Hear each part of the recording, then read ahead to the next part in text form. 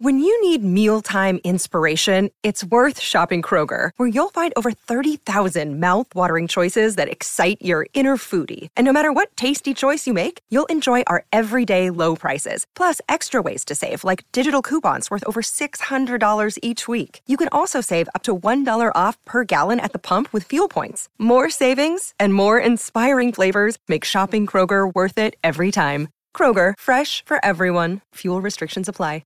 Another day is here, and you're ready for it. What to wear? Check. Breakfast, lunch, and dinner? Check. Planning for what's next and how to save for it? That's where Bank of America can help. For your financial to-dos, Bank of America has experts ready to help get you closer to your goals. Get started at one of our local financial centers or 24/7 in our mobile banking app. Find a location near you at bankofamerica.com/talktous.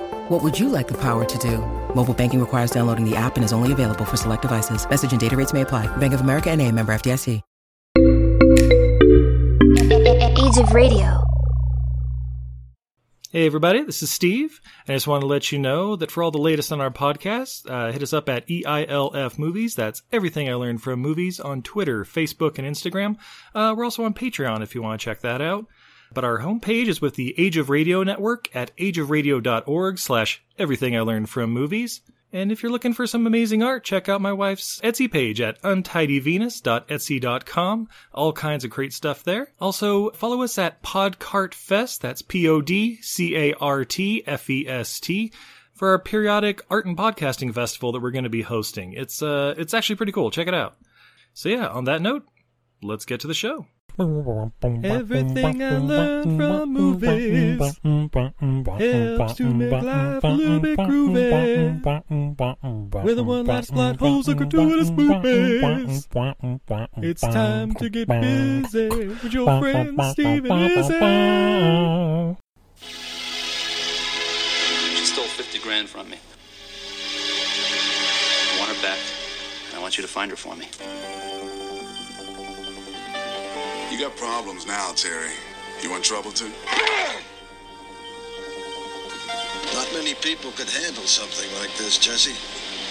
But you come from a powerful family. So what is it you don't like exactly? Football players, tacos, or beer? I like tacos and I like beer. So many people must have loved you. Just let me take her back with me, Terry.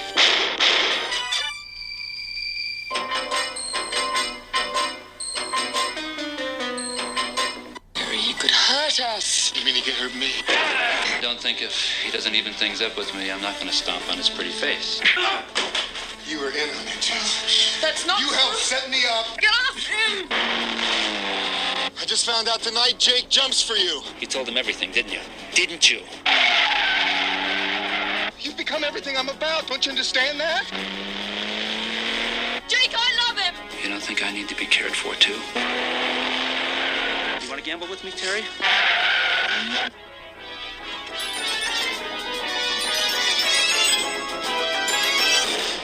She was a beautiful fugitive, fleeing from corruption and from power. He was a professional athlete past his prime, hired to find her, and he grew to love her. Love turned to obsession, obsession turned to murder, and now the price of freedom might be nothing less than their lives. This is going to be a really entertaining review of Against All Odds, starring Jeff Bridges, Rachel Ward, and James Woods, featuring our friends Steve and Izzy from Everything I Learned from Movies. Hey, everybody. Hey, I'm sorry, you just described the plot to The Big Lebowski, so we may have watched the wrong movie. An unemployed Jeff Bridges is hired by a rich white to find a family member. Hijinks ensue. Those are some nice shades you got on there, Eric. Yeah, baby. Yeah. It's all 80s all the time. Got the collar freshly popped. I am so happy to be back with you guys. And we have Mountain Man Dan with us, and we have Tanya from the drive-thru, and we're going to be talking about Against All Odds, a movie that you guys hadn't seen and I hadn't seen. I don't think anybody had seen it. We got sucked into this because of a car chase. So what better way to talk about an 80s movie than through a car chase scene? Absolutely. Yeah. Where do we start? Well, I mean, we got to start with like the people that brought us this movie, right? Who are these Steve? Well, I mean, babe, it was directed by Tyler Hackford. Who? You know the guy. You might know him from other movies he's directed, like Bukowski. No, not that one. An Officer and a Gentleman. Oh. All right. This. White Knights. And then, music videos for this Phil Collins guy we might be talking about later. Lionel Richie. A movie called Everybody's All American, Bound by Honor. All right, then we start getting into stuff like Dolores Claiborne. Ooh. Who? Yeah. How about The Devil's Advocate, babe? You ever seen that movie? What? Yeah, fuck yeah. Where are you? Guys, you want to see Keanu with a Floridian accent, quote unquote? That's the movie. Baby. Oh, baby. Love that. I love the Dumpster Fire movie so much. But babe, there's more. Wait, but Steve, where does he fuck? Everywhere. You know what I love about this is this is such a gem of a movie, and it comes on the heels of Jeff Bridges doing Tron, right? If you look at the IMDb for this, there's not much in between. And immediately after this is Starman, where he basically plays deadpan. Yep, exactly. So he's really showing his versatility as an actor in like a 3-year span. Yeah, you're able to see the dude in all of his dudedom across these movies. And we'll get let's to face that. it, Jeff Bridges is just the dude. Oh, totally. Yeah. But talk about an all-star cast in this movie too. I mean, yeah, you mentioned Academy Award winner Jeff Bridges, Academy Award, I think nominee at least, James Woods. Oh, as Jake Wise or Weeze, or I don't know how you're supposed to say his name. It's said a couple different ways in this movie. Weiss. I have said it many times on our podcast. James Woods is a dumpster fire of a human being. He is not a good man, but that translates so beautifully on film. He is a joy to watch. He's a quintessential villain. I mean, you just look at him, but that's a bad guy. Period. Yeah. Yeah, even in John Carpenter's Vampires. Oh, dude. Yeah. Well, so John Carpenter's Vampires. John Carpenter wanted to make a vampire hunter who was as cruel and vicious as the things he killed. And I think it worked. And if you want to see Daniel Baldwin. And if you want to see some peak James Woods, you have to watch The Specialist. He is at the peak of his game. And then we've got Rachel Ward, right? Who? Yeah. Exactly. She's pretty. But we also have guys like Alex Karras, who played Hank Sully, right? Who isn't he the dad from Webster? I think so. I know he's in stuff in the 80s that I never watched, but that sounds about right. I've never seen Webster. So you've got Saul Rubinek, who Tanya knows from Frasier as the husband of Daphne. No, they didn't get married. Thank you very much. She didn't marry Donnie. She left him at the altar. Oh, that's right. That's right. For others, you may know Saul Rubinek as I forget the name of the producer's name in True Romance, but he's that guy. Yeah. Coked out, definitely not Joel Silver. I mean, you've got Swoozie Kurtz. I mean, the list goes on. And one of my personal favorites, Dorian Harewood. Does anybody know where he's from? Yes. Oh God, we just saw the black guy. Viper. We just saw him in a movie. Oh, Dorian Harewood. Yeah, I don't. Oh my God, no! I just had a brain fart. Where is he from? Was it a Cameron Mitchell movie? Probably. Well, as Tanya said, I know him best from the Viper TV series. He played the technician in the wheelchair who built the morphing, multi-vehicle Viper, that was basically a replacement for Knight Rider. Oh, that's what you bring up? Not like, first thing that comes up on his IMDb is Full Metal Jacket, Space Jam, Sudden Death. He's the guy. Sudden Death, the Jean-Claude Van Damme, dare I say, classic. That's what we watched recently. Oh, it's a classic. Anything with Jean-Claude Van Damme in it is instantly classic. And Eric, I wanted to bring this up. One of my favorite actors is in this movie too. An actor named Ted White. Who's he, Steve? You might know him as security guard with dog in this movie. But he's a stuntman in over 80 things, starting with he was gunslinger in Cat Ballou, assassin in Man from U.N.C.L.E., trooper in Dirty Mary, Crazy Larry, who I'm surprised we haven't talked about on this show yet. He was Hugo Malt in an episode of Kolchak.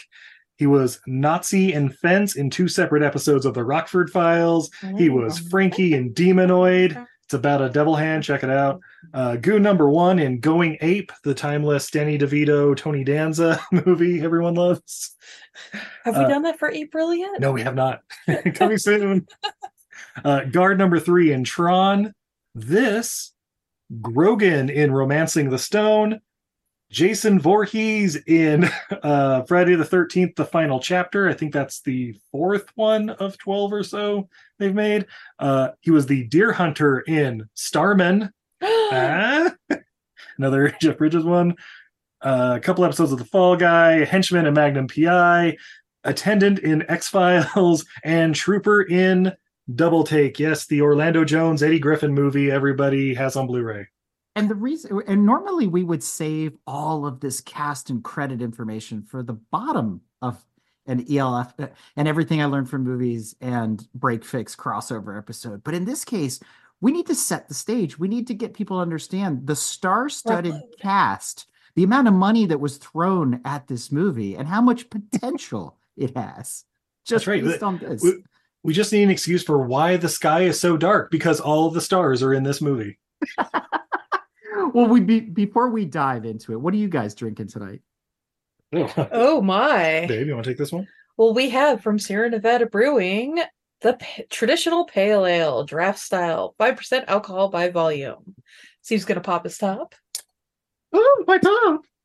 And, oh, my top. Hey, yeah, guys, Sierra Nevada, we love it. We're whores for Sierra Nevada. And if you've never been to the brewery, at least the one in Chico, is Willy Wonka and the Beer Factory. It's one of the most fun beer tours you will ever do.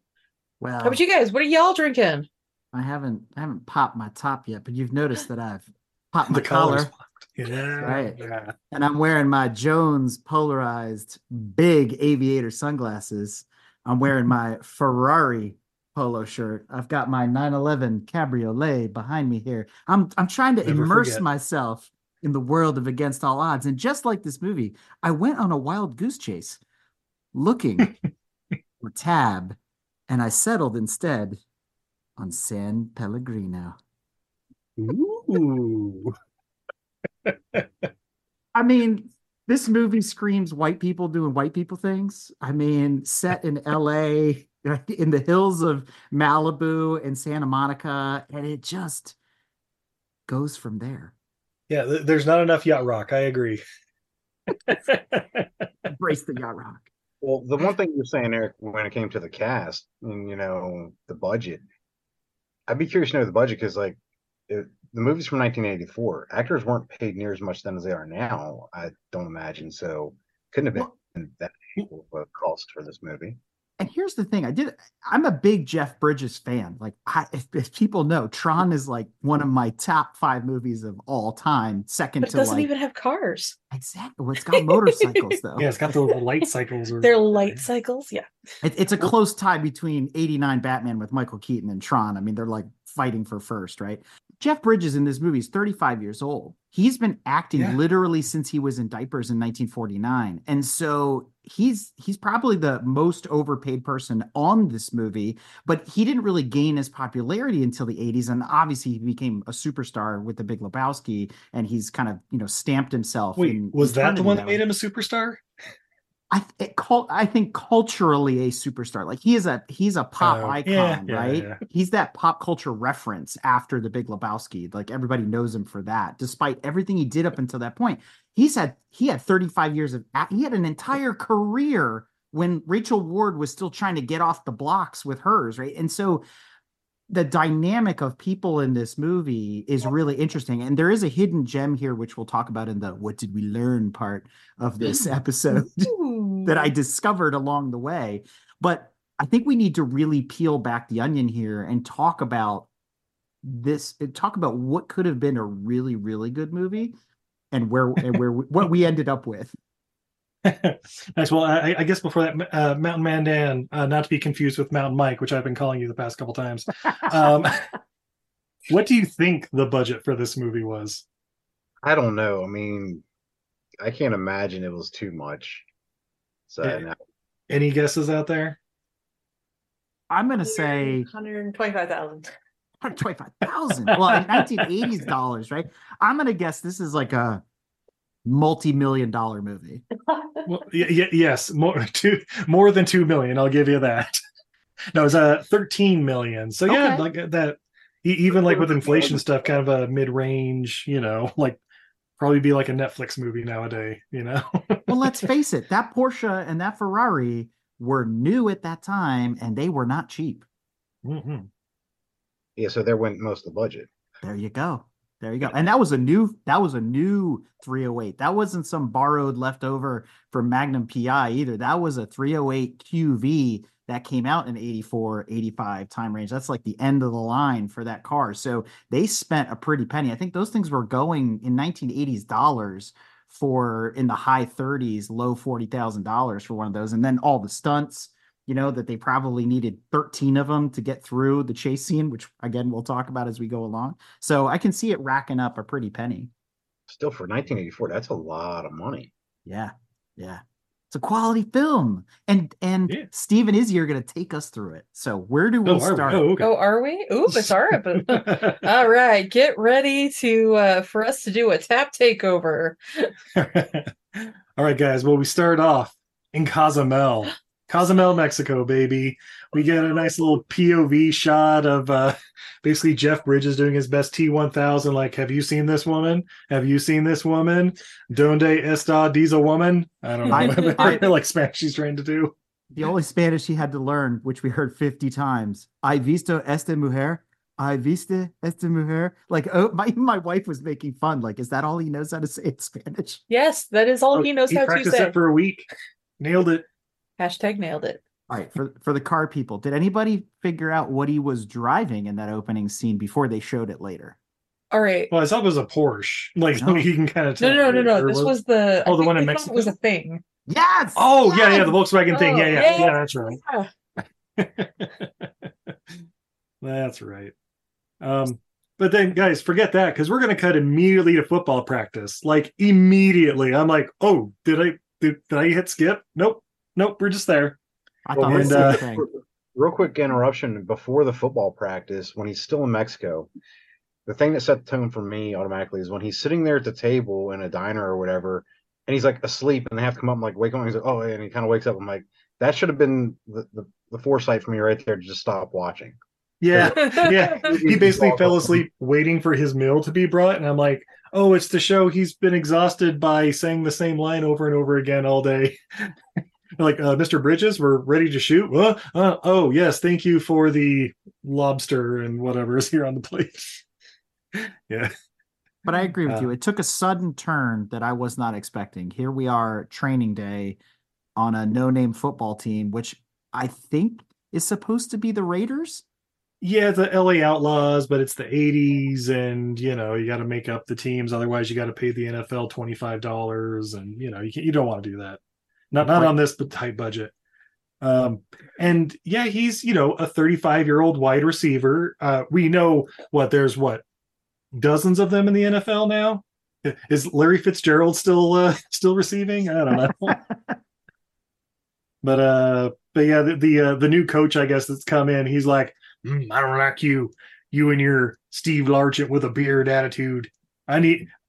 You say you got a good shoulder. Let's find out by having you just ram it into this thing. That's not how you use that sled, by the way. Like, I don't know if you guys played football in high school. You don't just randomly jam body parts into it like you're trying to break it. You're trying to pop your shoulder back in the place and it's lethal weapon. Yeah. Unreal.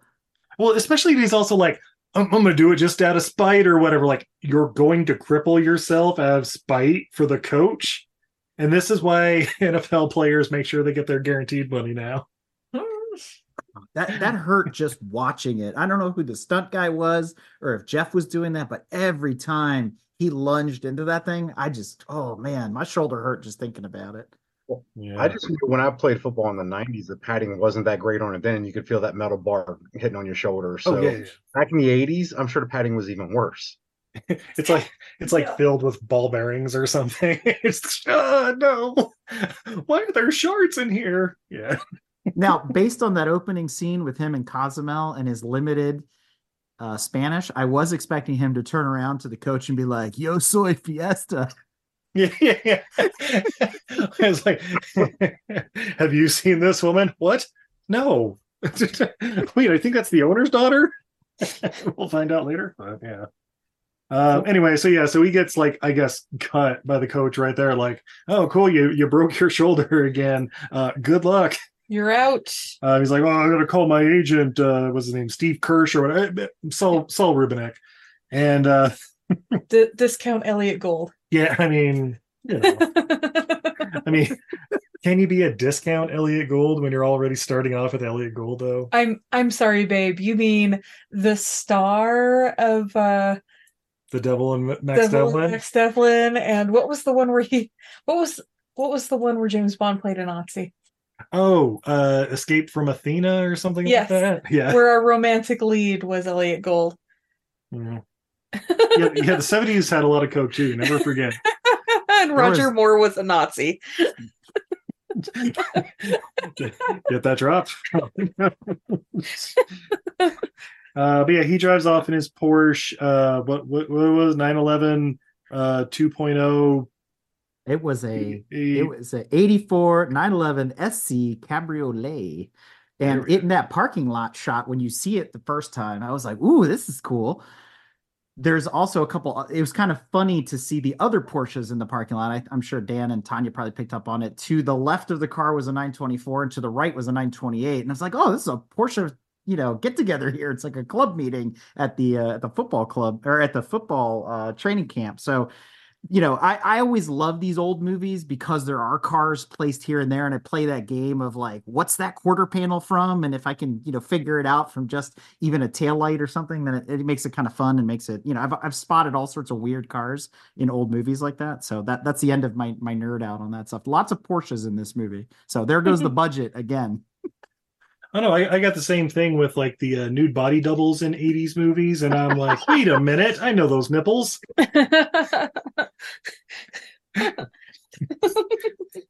knows what I'm talking about. So I will say there was no, keep going. I'm a little ahead of myself. So I got like 5 pages of notes. And see, I have a surprisingly few notes about this movie because there's just a lot of beautiful shots of Cozumel. And the montages and stuff, so he's trying to get a hold of his agent. The agent's like, calling, and the agent's like, whatever, pass him on to Hal Shoemaker, who we'll never see in this movie, unfortunately. I assume he's going to be played by like, I don't know, John Goodman or something. but yeah, basically shows up in his Porsche or whatever, and he meets the secretary Edie, and eventually talks to his lawyer or agent or whatever he's supposed to be. And he's like, look, I can't represent players anymore because I represent ownership. And I'm like, oh, you're fucked, buddy. Oh, yeah. And Jeff Goldblum's like, oh, you're not allowed to do that. And discount Elliot Gould's like, well, I mean, I do what I want. You can try fighting it, but like, good luck with that. And then Jeff is escorted out by the secretary, who drops way too much information about a private meeting. Dude, yeah, she's Edie Exposition, I believe was her full name. But and then she's also like, hey, so if you ever looking to hang out or whatever, I'm at the Ginger Man bar or whatever down the street. And, I'm there just about every night. And I'm like, well, that's definitely not going to come back later in the movie. Nope. When it does, it's like 6 months later. Yeah, totally.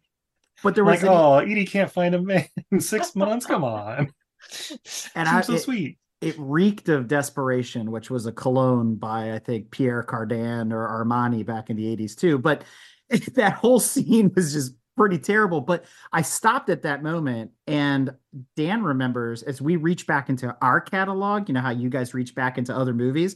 Mm-hmm. There's an episode we did with Ginger Man Raceway, and they tell the story about the Ginger Man bar. And so I had to stop for a second because I was really confused. We're in California. We're talking about meeting at the Ginger Man bar. And I'm like, wait, let me cross references. And there's only 2 in the United States official Ginger Man bars, Chicago and New York. And the one we are referencing to is in Chicago because that's where, the guy that owned that actually created the racetrack. So I thought for a second, I was like, wow, that's a fun little tie, a little piece of trivia, a little nugget there for the gearheads. No.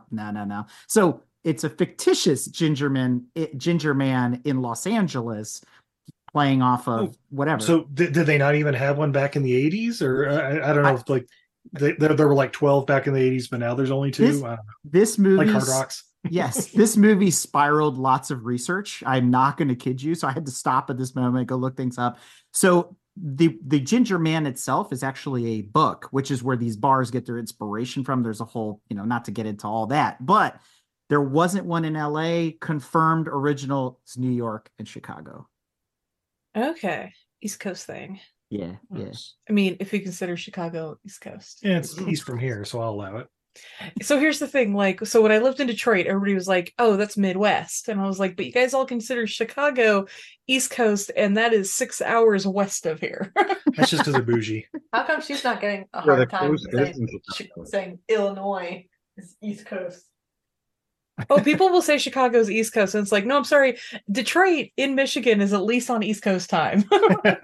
What Tanya is referring to is the beaches of Pennsylvania. That's what she's... Pennsylvania is closer to the actual coastline. And I didn't mean that it's on the coastline, much like she's doing. She's insinuating it's part of the eastern side of the U.S. Hey, it's east of the Mississippi. That's East Coast. Yeah. It's not a flyover state. It's a fly-through state. Trust me, you don't want it. You don't want to have to change in Midway or O'Hare. Oh God, Midway. So now we cut away after smelling all that desperation. Oh yeah, and and then we get a new scent. This one is Perspiration by Jeff Bridges as he's running laps, and I mean, look, Jeff Bridges is a handsome man, especially with the beard. Like I'm used to him being clean cut, like in Tron and Starman and stuff like that. With the beard, I'm like, all right, I get it. I get it now. The hair slicked back, like, all right. Never really seen him as like sex icon Jeff Bridges, but What, the Big Lebowski didn't do it for you? No, that was just like looking in a mirror. So obviously raw sex. But then By the way, I just want to put this out there. Steve did not win the Big Lebowski lookalike contest at our local Big Lebowski Fest. And I did not win the Walter lookalike contest. To be fair, the guy that like the guy that for won Walter, who's won like 9 years in a row because he basically is He's John Goodman, yeah. John Goodman the third or something. Yeah.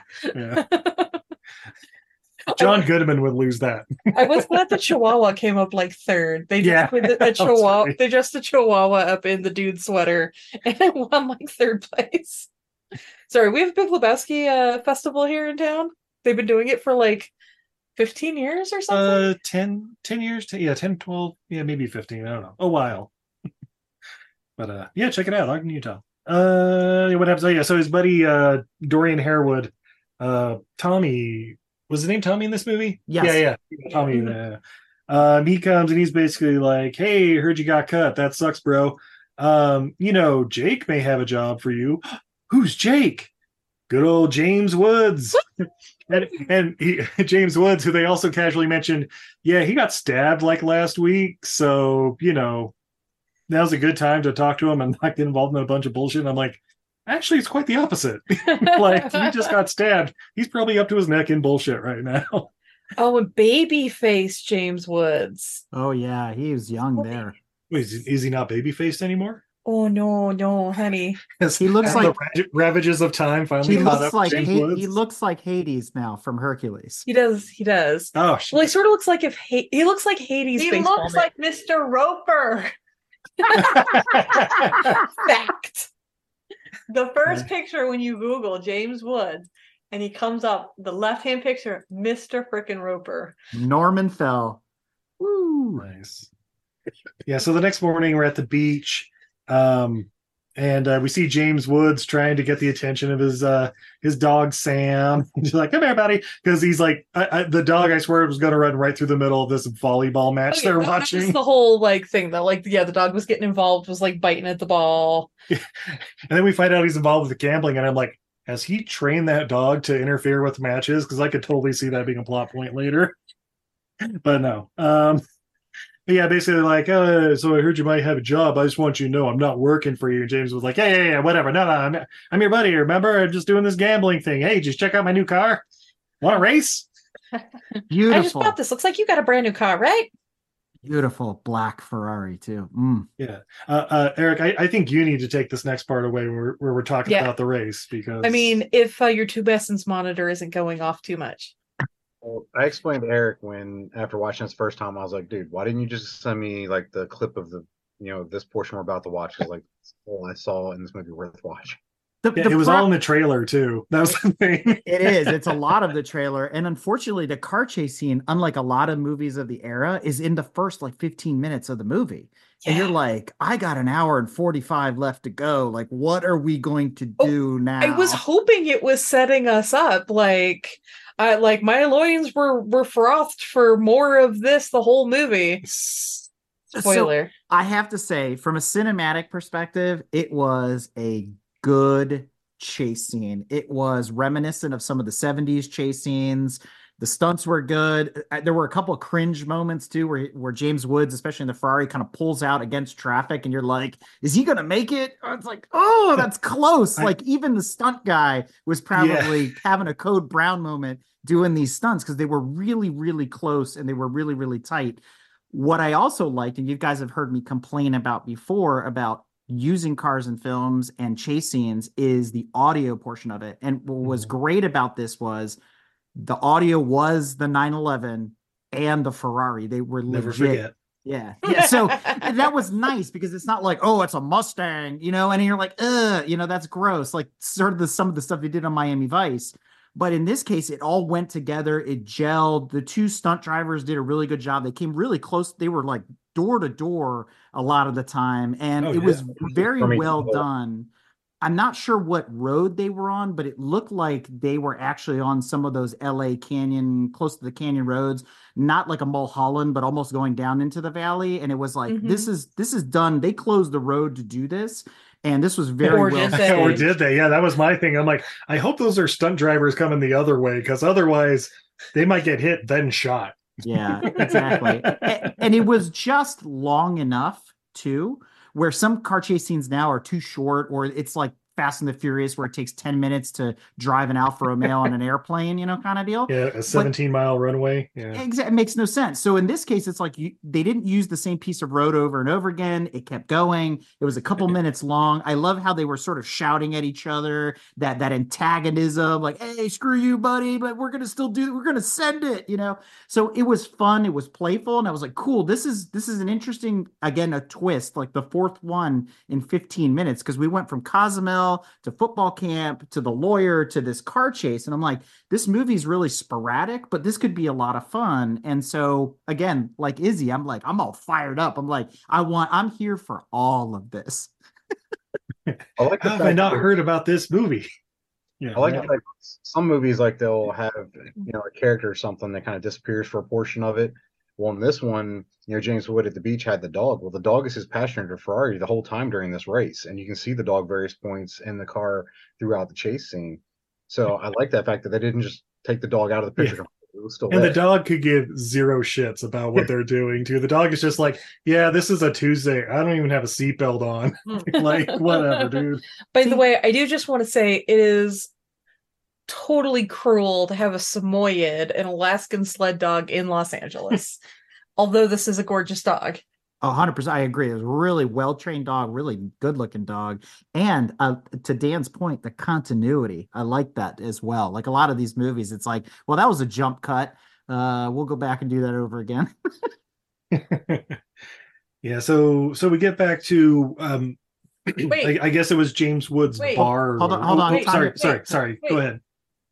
So all that, this car chase is so good. And then he comes around the corner and there's a parked garbage truck, and he goes from doing probably like 60, 70, whatever they're flying around the corner in, and he's just like, ah! And he stops in like 2 car lengths. Yeah, then he like puts it in park. I don't know, puts on the hazard lights, like he's done, I guess. And it's like, there's no other cars. You could just like go in the other lane right behind James Woods. That was like one of the few times there was nobody else on the road. I think it was the only time the lanes were clear. Yeah. That shows the incredible stopping capability of the Porsche 911, but additionally signals they didn't have the budget to wreck it. Yeah. It goes from 120 to 0 in 2 seconds, but the other way around, it's like 2 minutes because you got to like wind it up, I guess. It will not pass a bus or a garbage truck or a railroad crossing. It's actually Jeff's 911. It's his daily driver. Like he's just like, no, we're not doing this. Yeah. All right. Did somebody yell cut? Yeah. Yeah. So we get to like James Woods' bar, I guess is like under construction, calling it the Palace or whatever. And he's basically like, yeah, it's gonna be my new legit thing, getting out of the gambling. And he's like, no, you're not, whatever. Hey, I could offer you a job. If you want, you could be a celebrity, bartender here or be security or whatever. And I'm like, celebrity bartender is not that bad, Jeff. Maybe, right? Maybe that's the gig that ends up paying more, and you don't have to do shady shit for James Woods. Just throwing that out there. I mean, even security. It's like, this kind of place. Let's be real. It's going to be a cakewalk. But then instead he's like, all right, well, I got a real job for you. Here, find this chick. She stole $50K from me. And like, who is it? Oh, it's the owner of the LA Outlaws' daughter or whatever. I've been banging her for the past year or whatever, and she stole some money from me, and can't seem to find her. Oh wait, and she's the one who stabbed me in the leg. Yeah, that's true. And I'm like, it's all coming together. And she also owns the dog. We find out later. That's true. It is her dog. That's right. Sam the dog. Yeah, and then apparently James Woods has some dirt on Jeff Bridges, like some blackmail stuff that we never come to find out, or do we? We do. Yeah, what was it? It's that he told what's her name? The point shaving thing. Yeah, that's right. Yeah, that he threw the game or whatever, or was going to throw the game. He did throw the game, I think. So, all right, we'll get to that when we get to that, but because I had some questions about that too. But yeah, basically Jeff Bridges is like, okay, cool. I'll take your money and I'll find this chick. And he's like all indignant stuff about it. I'm like, this isn't how you get one up on James Woods. This is just, you casually take the money and then, I don't know, disappear if you want. Go to Belize. I don't know. But he goes to see the owner of the LA Outlaws, the parents, basically, the mom and the stepdad. And he's basically like, hey, so I remember running to your daughter a couple months ago. Any idea where she's at? Might be hanging out. And the owner's instantly like, Jake sent you, didn't he? I'm not buying this bullshit. You can't bullshit a bullshitter. I don't have a football team, for fuck's sake. And then she's basically like, I'll pay you double if you can find her, or just, take care of Jake, keep him busy so that, she can live her life or whatever. Or she says something like watch over her for us or something like that. And I'm like, Jeff, consider the options, man. Like, right. But of course he's all indignant, like, I'm not a fucking spy, man. Like, kind of are. Like, that's the whole point of what you're doing. And then he's like, actually, I'm just here to get like my old job back, man. Like, you can't just fire me because I have a broken arm. Yeah, I'm like, a receiver. I just want to play football, man. Yeah. I was trying to think. I can't remember his name. It's something Ted Knight, right? So I thought generic white guy stepdad football owner team could also have been played by Ted Knight. And it's just like the casting call for this movie. Right? We already had these all-stars. Why couldn't we bring him in for this? The budget. That's what it was. Say maybe he was busy doing a Murder, She Wrote or something. I don't know, man. I don't know. There's some party for like they're opening up some canyon preserve, or I don't know exactly what was going on here. It has a nice view of LA. That's all that matters. And so they're at this party where they're like fundraiser, and some environmentalists crash in. We get, politics are involved. Of course they are. It's LA with rich whites. We get it. Blah, blah, blah. Who cares? Move on. So this was some white people ivory tower stuff going on here, as we come to discover later. Like, there was a quote that I wrote at one point where basically they were saying, we've come up here to leave the city behind us, and they're building these mansions looking down on all the plebeians in the city. Right. And I was like, what is this? I mean, this just reeks of Gordon Gecko all over the place. I was like, this is awful. Like, look, as someone who lives high up on a mountain overlooking the pores, I understand. I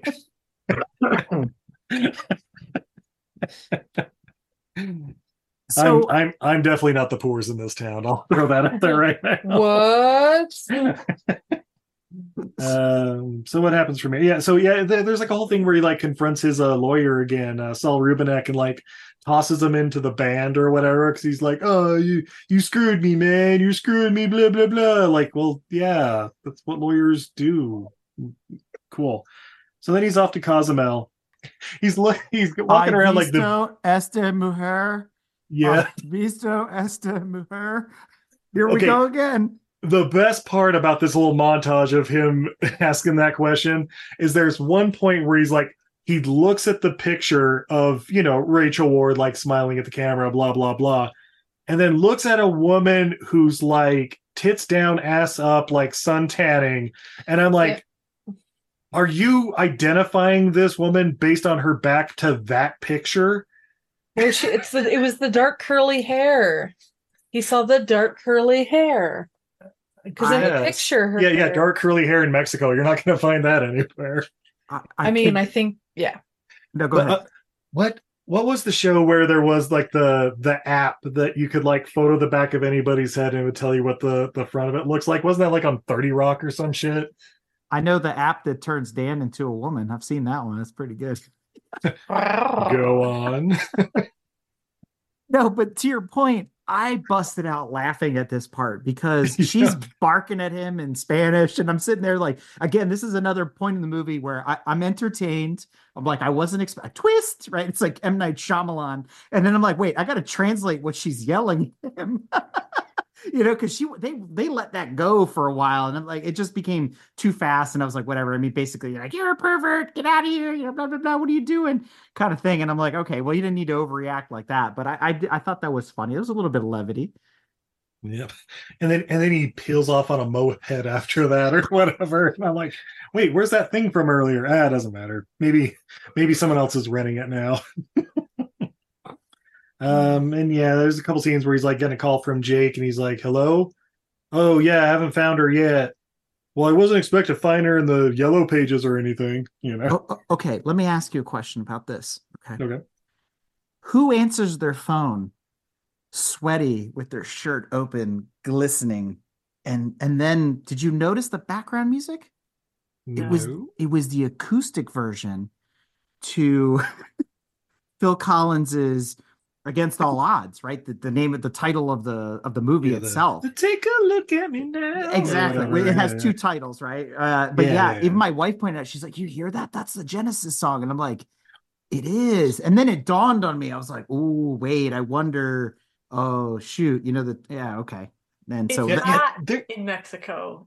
I was gonna say, it sounds like Eric's never been to Mexico. He wakes up all sweaty with their shirt off and Steve every morning. But you play like romantic music and he's talking to James Woods. I mean, talk about just flatlining the scene. Well, that's the other thing with this movie, like the music score or whatever. Like, there's like the acoustic version of a Phil Collins song, which is whatever. It's very 80s. I get it. Sorry, but fuck Phil Collins. All right. Babe, how do you really feel about Phil Collins, he divorced his wife with a fax, right? Something like that. Have you not forgiven him for leaving Genesis or whatever? Or was that No, I haven't forgiven him for Tarzan? For all of Tarzan and all of Spirit, Stallion of the Cimarron, and I was a nanny. That was Bryan Adams. I'm pretty sure it's Phil Collins. I don't forgive him for being owned by Disney during the time when I was while I was a nanny, because that's all I heard. All right, well, yeah, fuck you, Phil. Anyway. Oh, why you tell me to fuck off? No.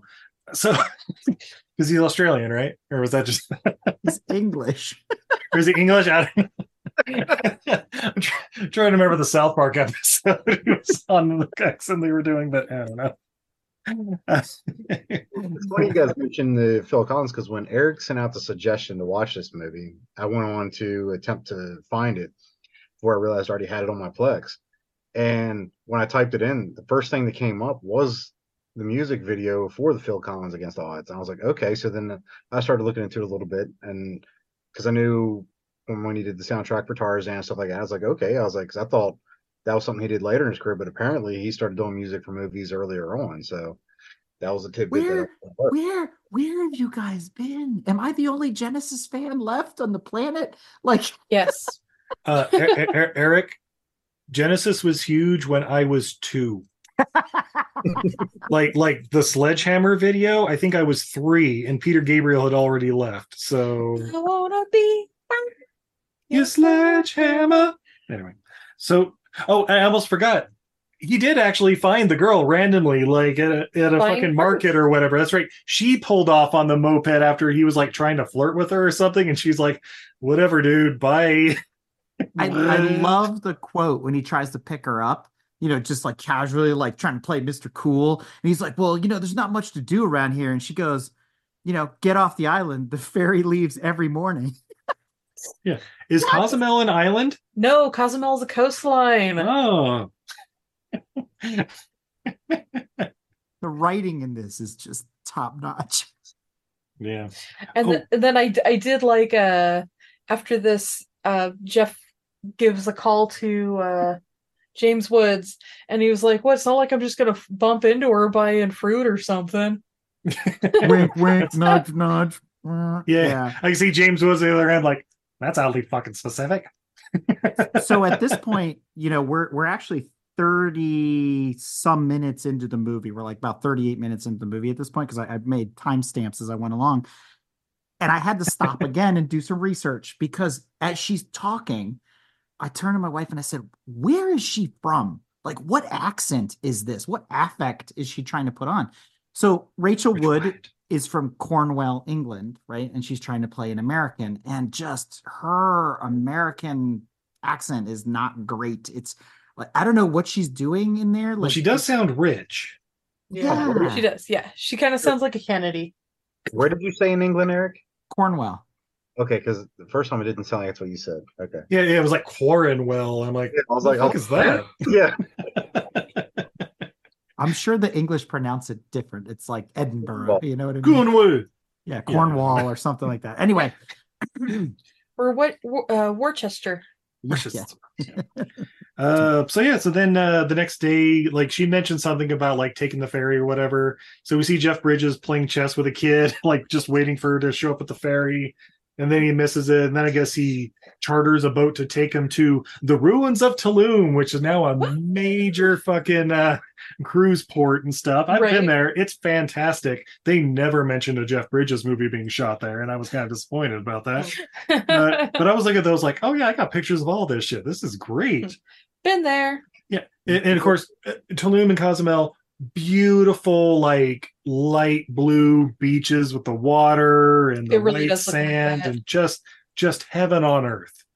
And so it's like, okay, cool. They definitely got their location scout. I hope you got a bonus for this one, because. So next time you go, are you going to be the nerd standing there going, did you know that they filmed a Jeff Bridges movie? Only if the steam room is involved. More on that later. Well, when Jeff Bridges was there waiting for her to come and catch the ferry, it actually wasn't chess he was playing with, it was checkers, and they were using beer caps.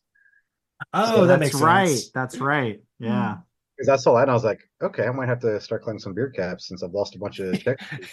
You see the kid pop a couple Coronas or whatever, like, I got another bond here. Yeah. But yeah, she goes, she's there like with drawing or painting or whatever. And Jeff Bridges walks up like, oh, so we run into each other again. Of course, she's like, all right, who fucking sent you? Was it my parents or was it Jake? And he's like, what are you talking about? I'm just here trying to hit on a hot chick I saw once that just happens to be in Cozumel with me. And I'm like, yeah, whatever. Yeah, he starts playing like Hard to Get or whatever. And I'm like, if this fucking works, goddamn movies. Like, spoilers, it does. Because she just pops up in his hotel room later, knock at the door like she's housekeeping. Tanya, take it away. You look like you have something to say. How is it that he's there for like, what, a week? Have you seen this mujer? Have you seen this mujer? And then like, in like, what, an hour she finds him? Mm-hmm. She's a good detective. There's Better a than couple he other was. good detectives in this movie too. Oh yeah. So the other thing too is he's broke as all get out. How he's got the money from James Woods, right? He gave him 10 Mhm. grand and he said he would pay him another 20 when he got back. So he's already been on the island for like a week. And I know it's the 80s, so he probably The paid, like 80s in $10, Mexico. so- yeah, so he Yeah. paid Yeah. 25 Yeah, cents a he day. owns Cozumel now with 10 grand. But the distance from LA to Cozumel in the 80s, got to remember, it's not Southwest Airlines budget want to get away flight. It's 3,100 miles away. Yeah. And Yeah. it's just like, okay, Yeah. whatever. We're Well, there I in 2 thought- minutes. I thought the other guy paid for that flight. Yeah, There's Jake some, probably. there's some money transacting here that doesn't add up. $13 million budget, Eric. So I mean, what So, yeah, you then- wanted to watch him on the plane for like X hours? Like, of course, Yeah, they yeah. fast forward. Eric wants to see him smoking on the airplane. Nobody cared to see his plane trip. Nobody cared to see him shirtless again either, but here we Oh, go. I'm Eric- sorry. I'm sorry. Some of us are going to beg to differ. I mean, he had a 6-pack or an 8-pack. You know, on that note, I'm gonna take my shirt off right now. There we go. Wait, babe, be careful. We're out of gun butter. Oh well. Luckily, I got this Sierra Nevada Pale Ale. I can just Oh, rub on my top body here. oh, my top. So Well, anyway, then she invites him over to her studio or whatever. Which, by the way, must be fucking nice to have a studio directly on the beach, where I think it's also a stop Wait, on the you mean the Carnival studio Cruise. that no one knows where it is, and you go down the road till you see the 3 beer cans dangling off a tree branch, and then you make a right Yep. and you keep going? Yeah, those directions are fucking insane. She gave him a distance. She said 19 kilometers out of town. Define Yeah. out of town. To find a couple beer caps or whatever. Yeah. It was like, all right, then you take a ride at the tree with the yellow dog next to it, as is tradition. Yeah. No, In his it's VW thing. We get to see it finally. Yeah. Woo! But all right, so Steve, you have to go and then you're going to turn left at the cow. Not that cow, the other cow. But Oh, sometimes gotcha. the cow is in the barn, so you just got to be careful there. But you can Yeah. make a left when you see the cow, not the first cow, the other cow. And then you're going to go until there's a tree. Now there's a lot of trees, but you want that tree. It's the one. Now, guys, my biggest thing with this studio, there's like no fucking doors. It's just like Yep. 2 walls and like a bunch of art shit up. And It's I'm a like, lean-to. is there not monsoon season in Cozumel? No, like, she's been there. or high tides? Or She's I only don't been know. there for like whatever, right? Like, You took issue with that? Yes. I took issue with the medieval undergarments that she was wearing. Did you what was that? Was that a nightgown? Was that a smock? what? Did she just escape the mental Uh, hospital? Like what was she wearing? I'm sorry, it's called a caftan, and it's something that ladies of a certain age wear, and also fat bitches like me. So Yeah, she Was wanted to keep sand out of there. yeah, I mean, I don't know that she wore undergarments much in this movie, but when she shows up with that burlap sack, I it's was called a caftan. burlap, sure. It's sort of like a muumuu, but with less stitching. It was Yeah. terrible. So- It was terrible. So then they start talking, and this is where the movie starts becoming super drama. 'Cause she's talking about like, oh yeah, Jake was a fling. I was just basically banging him to get back at my parents. Also, my brother killed himself. I'm like, my God, I am getting so rock hard at this passion. Like, I cannot concentrate. Blood is rushing elsewhere. Babe, it's a sob story, so she's gonna get a blowjob. There was so much awkward. No, she was giving the sob story, so she's getting the blowjob. Yeah, she's getting a blowjob. okay. That's what I said. She's getting a blowjob. That explains why Jeff Bridges is like, so I gotta go, as a sane man would do. And she's like, but why? Why'd you fucking come here if we weren't gonna fuck? Basically. Oh, And I'm like, good point. And then it just got super awkward. Take it away, because my next note is kissing like horses eating an apple. You just read my mind. Tanya's fallen out of her chair because it was so bad. Like, I don't know. I expected it to be, typical 80s kind of sensual, just romantic scene. Saxophone. Yeah, some Kenny G, none of that.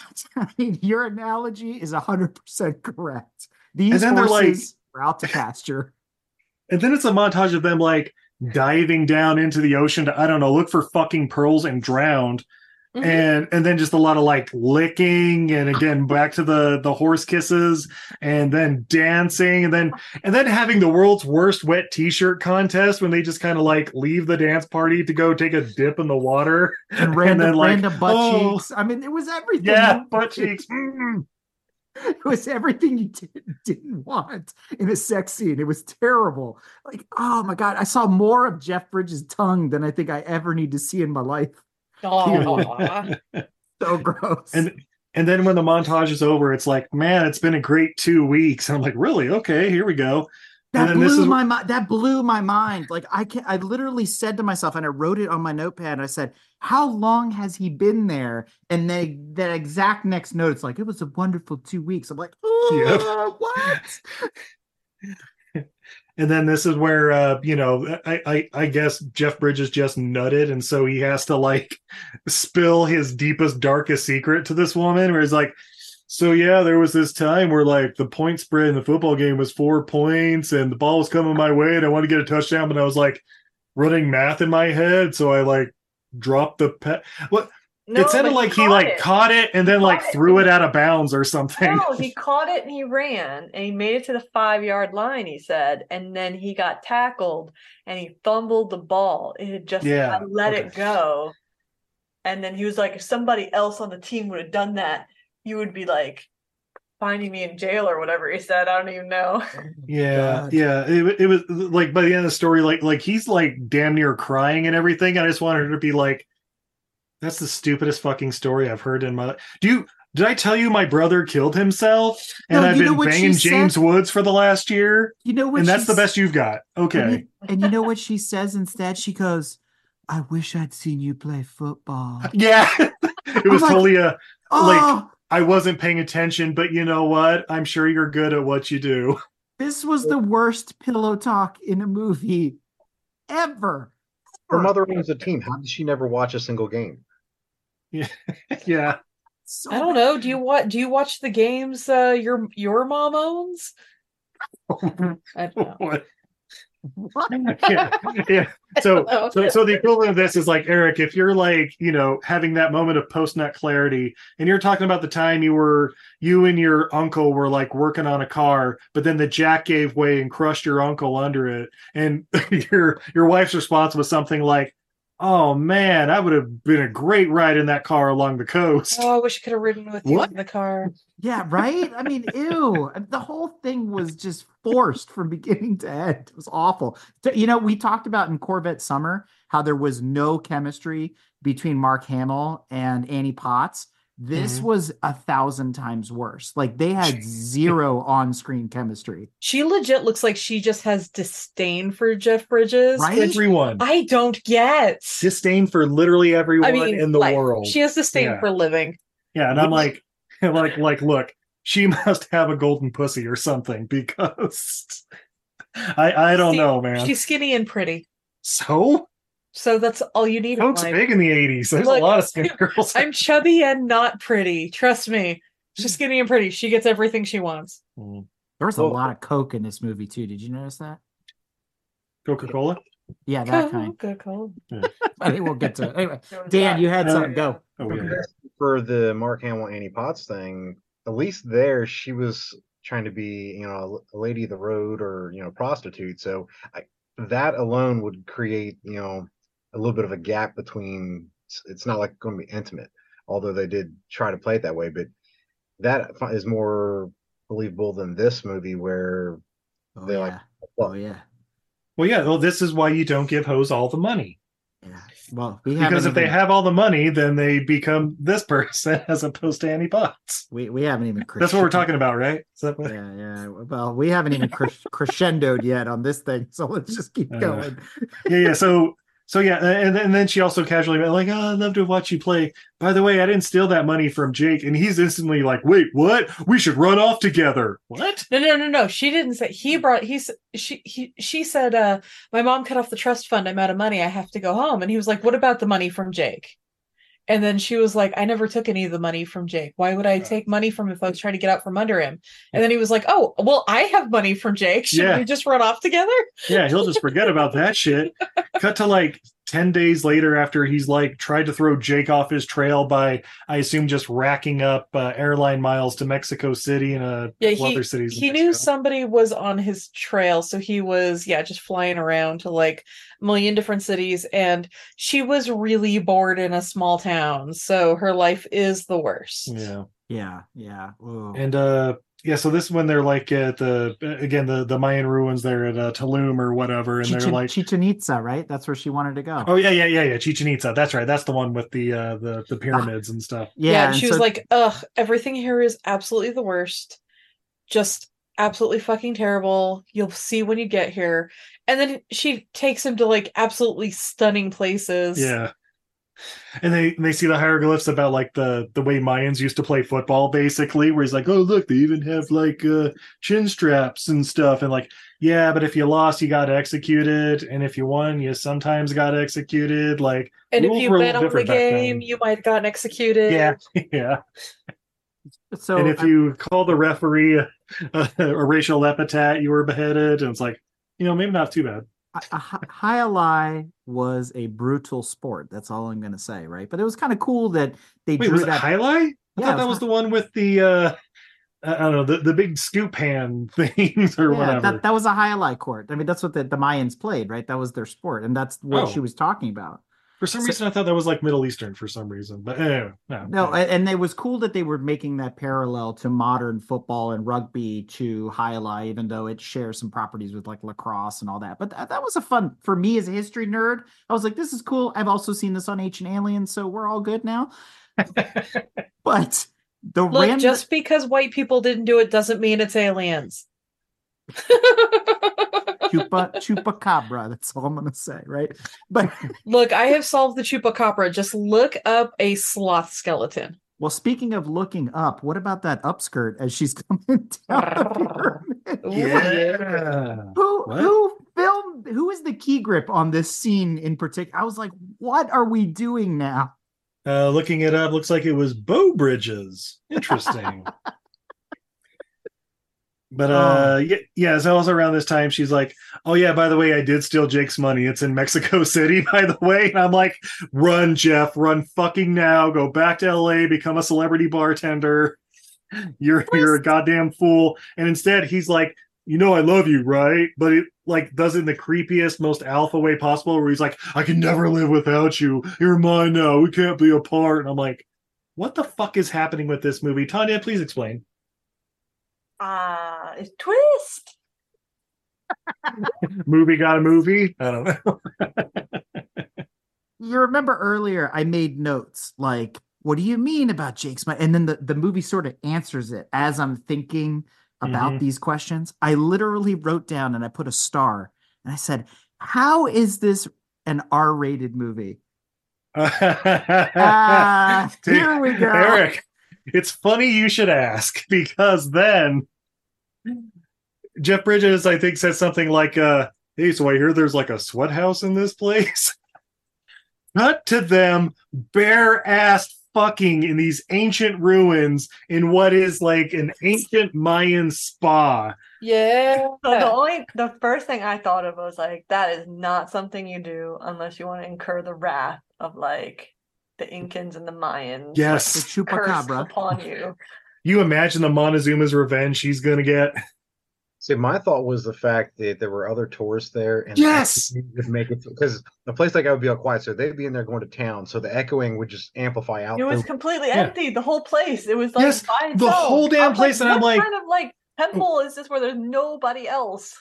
Yeah, the cruise ship hasn't pulled up like it's a random Tuesday or something. Like, no, there's people there. There's park rangers there. Like, like someone walking in, like, hey, put your fucking clothes on and get out of our sweat lodge. Right? Like, these are ancient ruins. They're not.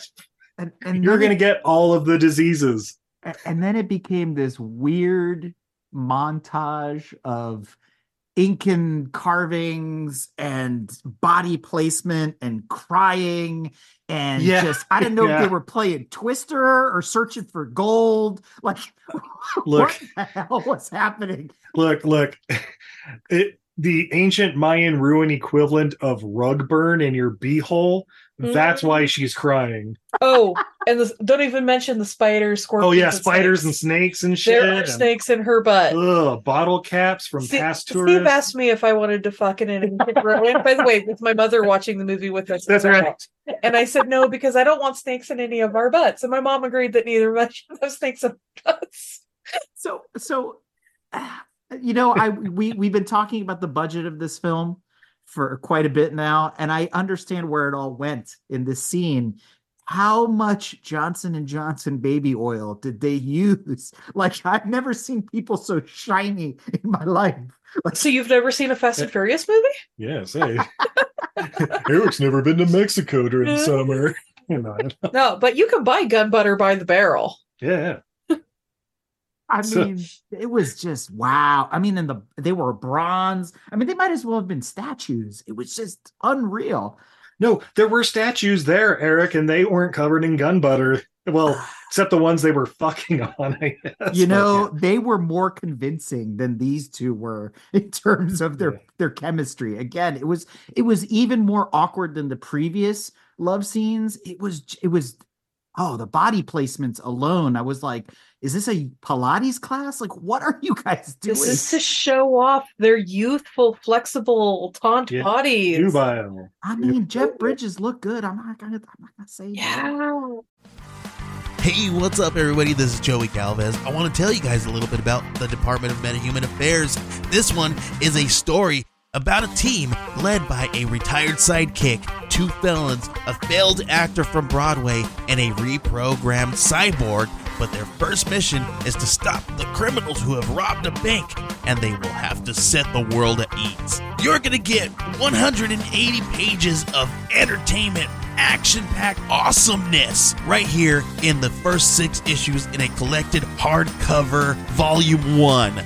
All you got to do is head on over to Kickstarter.com and type in the Department of Metahuman Affairs or DMA and check it out right now.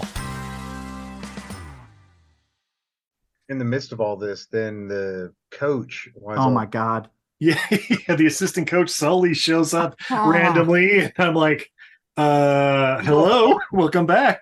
About it, and it's like you're in a public touristy place and you're amazed someone pops their head in hearing y'all boning. Oh, you're like, Sully, what are you doing here? I'm on a cruise. Right? What the fuck are you doing here banging in the ancient ruins of Chichen Itza? Well, the best part is he's like, well, you weren't hard to find. I'm like, this is the 80s, man. How are you tracking this guy? Like, by what way? By what magic? By phone calls from Cozumel. It's not that hard. Yeah, so then he's like, yeah, Jake sent me, and then pulls a fucking gun out, and he's like, whoa, wait, let's talk about this. Like, what does he have on you? Like, enough. And that's all it takes. And then there's a fight. This fight. And there's a ledge. Oh no, Jeff Bridges is gonna get thrown over the ledge, and we're only an hour into this movie. No. 62 minutes at this point. And then Sully like kind of tosses him to the side, and Jeff Bridges like hits his head or whatever. And then the coach starts like, hey Terry, you okay? I'm like, wait, did he have a change of heart or something? Like, hey, it's okay. I'm sorry, man. Look, let's get you to the hospital. You're going to be just fine. But then, what's her nuts? The girl, or Jessica. That's right. That's her name in this movie. She grabs the gun that's like on the floor, and he's like, bitch, stop. Get help. Give me that gun. Pow. Roll credits, guys. What do we think? No, there's more. We're at the halfway point of this travesty. And another quote, I wrote it down because, you know, he's there consoling Sully, and Sully, it's going to be okay. Maybe I'll stop the bleeding, as he just tries to compress the bullet hole that's right at his heart. I'm like, really? Okay. Yeah. He said maybe. He wasn't wrong. No.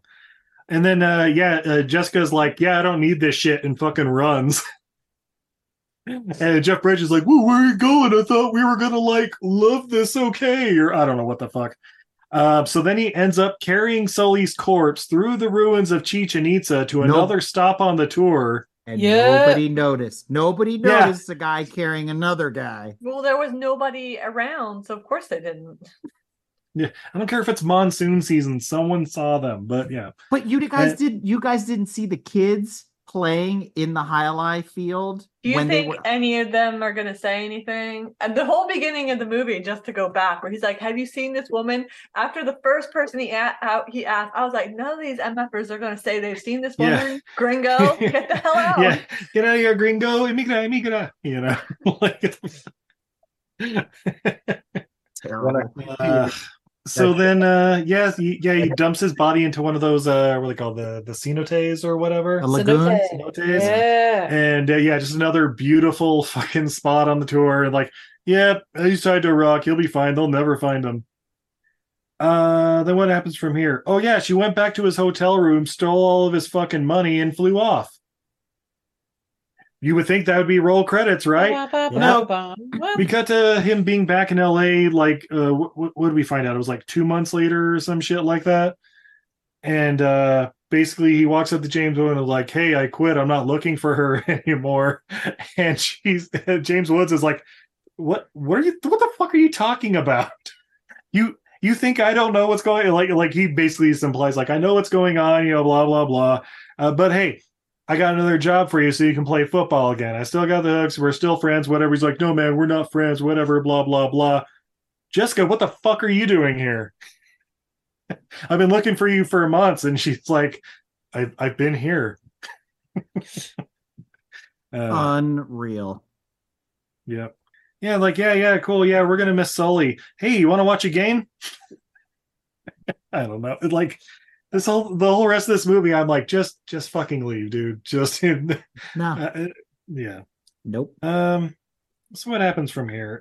We go to Jake's palace. It's open now. It's complete. Yeah. So we go to Jake's palace. Oh, that's right. Yeah, he's like, "Yeah, come on by the club tonight. Whatever. I'll put you on the list or whatever." And so that night, he shows up and he's still like talking to James Woods, like, "I don't work for you. I just came here for the free booze or something." And he says, I gotta get. He says, "I gotta get your stink off of me." I was like, that's a good quote. I like that. It's a good one. Yeah. So why'd you come to his place? Exactly. And then he sits down next to a girl, and I'm like, is that Christy Swanson or Elizabeth Shue? Like, it's definitely like Steve's interested in this girl. So I looked it up. Her name is Tamara Stafford. She starred in 3 movies: this, The Hills Have Eyes 2, and Riptide, and then called it a career, I guess. She's literally credited as Kirsch's girlfriend. Yeah, Saul Rubenek's girlfriend or whatever in this movie. Yeah. And the way they did her hair, I thought at first it was Edie, and they had like redone her hair, kind of lightened her up because they have almost a similar face. And then I realized it was a different girl, and I'm like, okay, well, never mind. That kind of breaks the illusion. Yeah, but then, guys, we talked about it before. The music in this movie, we get an incredible music performance from Sir Phil. Oh no, I'm sorry, Kid Creole and the Coconuts, whoever the fuck that is. So I had to stop because I was like, wait a second. I was like, is this kind of like interesting, this like first part of it? And I was like, is this real? So Kid Creole and the Coconuts are in fact a very real group. Oh yeah. Except the Coconuts apparently have been rotating since those first 3 that are in the movie were the original 3 Coconuts. And they left at some point when I guess the first album was not a big success. So go figure. And then he's had a rotating cast of Coconuts since then. Well, you got to keep them fresh. You do. Well, I don't even know where to start with this. Should I, Izzy, do you want to talk about their unshaven armpits, or do we want to talk about the fact that he looks like DeBarge had a baby with Big Bad Voodoo Daddy? I was thinking of serious Lou Bega vibes. Yeah, I mean, look, people can shave whether they want or not. I'm not here to judge. It's a stylistic choice. As a dancer? Yeah. All 3 of them? Like, is that a uniform requirement to not shave your pits? Maybe they're like pit merkins or something. Hey, think about it. Think about it. Coconuts are hair. Yeah, there we go. Yeah. That's how you know the coconut is ripe, if you know what I'm saying. Here's the thing: at least you know they're of age. Exactly. You know they're old enough to grow hair. You don't want no bald coconut, bald green coconut, or whatever the hell. And Eric's gone. All right, so then Eric, we broke him. This might have been better than the baseball bat with the forehand running around in a circle. That's right. So him again. Nobody wants a prepubescent coconut, okay? They're a little bitter, am I right? Well, and, you know, you'll get arrested for harvesting them. Oh, that too. So speaking of getting arrested for harvesting underage things, James Woods has a job offer for. No, anyway. James Woods had an offer for Jeff Bridges. He's basically like, hey, so Sully. He came to me because him and Kirsch or whatever were trying to sell me out on some betting shit and fixing games and blah blah blah. And I don't know. Anyway, basically, I need you to go get some files on Kirsch because he has dirt on like everybody. But if you get these files, then we're squared. You'll never have to talk to me again. You get your stink off or whatever the hell you keep saying. You get still showing up at my club. Okay, cool. I can do that. So then I don't know. He confronts Kirsch in the bathroom. In the bathroom. Yes. Yeah. And I've just said, oh, the 80s, because he's doing coke. I was like, man, this is like the third time this has happened in this movie, too. I mean, it's like, what a trope, right? I'm like, okay, fine. But then there's that awful scene that kind of comes next between Jeff Bridges and Rachel Ward, where it's that awkward sexual tension that borderlines on sexual assault. It was borderlines, you say? It was cringy as shit. Oh no, he 100% sexually assaults her, but it turns out she's into the rough trade. So yeah, but rip my effing shirt off, my shirt off. I'm like, what? He's going full like Mel Gibson in a South Park episode, like, twist my nipples, you'll never torture me, as he's like, I don't know, putting himself in a fucking Iron Maiden. No, yeah, he's like tearing his shirt off, and she's like screaming like for the cops, like, and then like they start crying, and I'm like, oh man, I'm so fucking hard right now. With the writing at this point, I'm like, did they just forget? Did they lose the plot entirely? Like, what is the point of this?